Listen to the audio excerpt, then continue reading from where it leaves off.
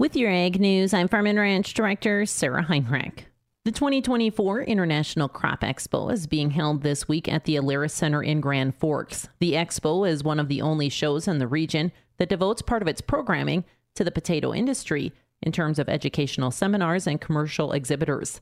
Meanwhile, potato growers will be heading to Washington, D.C. next week to share some of their priorities with lawmakers for the National Potato Council's Washington Summit. Michigan Potato Industry Commission Executive Director Dr. Kelly Turner says one priority is how potatoes fit into the school menu.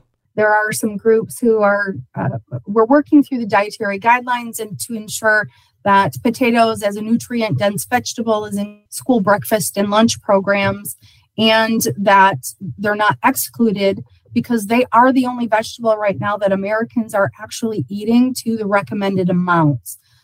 We find it a little bit silly that there are some groups that are trying to limit the use of potatoes in school breakfast and lunch programs, especially given that potatoes are kind of a gateway vegetable to other vegetables. So if you mix in spinach or other vegetables in with potatoes, kids are more likely to try it. And we'll be back with more Ag News right after this. Let's talk about my good friends at Riverside Building Center in Lisbon, the Tri-State's premier manufacturer of one-piece movable homes. They take the hassle out of home building. They have lots of unique floor plans to choose from, or you can custom design your own. You'll work with the same person from the start to the finish, and Riverside Building Center delivers these premier homes from Minnesota to Montana. Stop by today to see these beautiful homes or visit them online anytime at rbclisbon.com, where you can buy everything from a hammer to a house. That's rbclisbon.com.